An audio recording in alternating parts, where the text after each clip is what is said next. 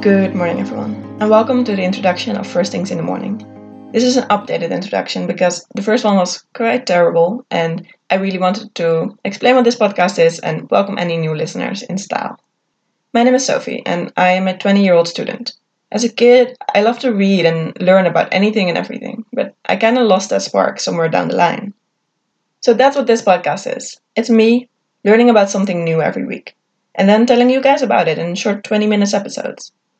I'm an avid podcast listener myself, but I'm also a very busy person, like everyone. So when my favorite podcast uploads a 2 hour long episode, I don't always have time to listen to it.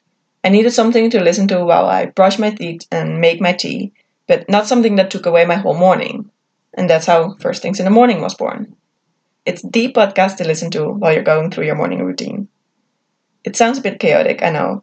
So what I did was make different series within the podcast, with some semblance of a topic.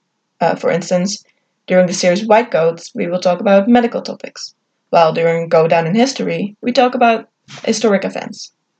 As I'm recording this, there are 11 episodes available, but I'm not planning on stopping anytime soon, so if you're interested in, well, anything, you could always give this podcast a follow. And you could always contact me for any topic suggestions, corrections, or just to say hi on Twitter @InTheMorningPod or email me firstthingspod@gmail.com. Now, just a heads up, when I started this I knew nothing about recording or editing, and I didn't even have a real recorder until episode 9, so be aware that the first ones are a bit rough around the edges. If sound quality is something that annoys you, please don't judge the pod by its first episodes. Skip to episode 9 and join us in a land where I know slightly more about editing and I have an actual microphone. I will keep improving, I promise.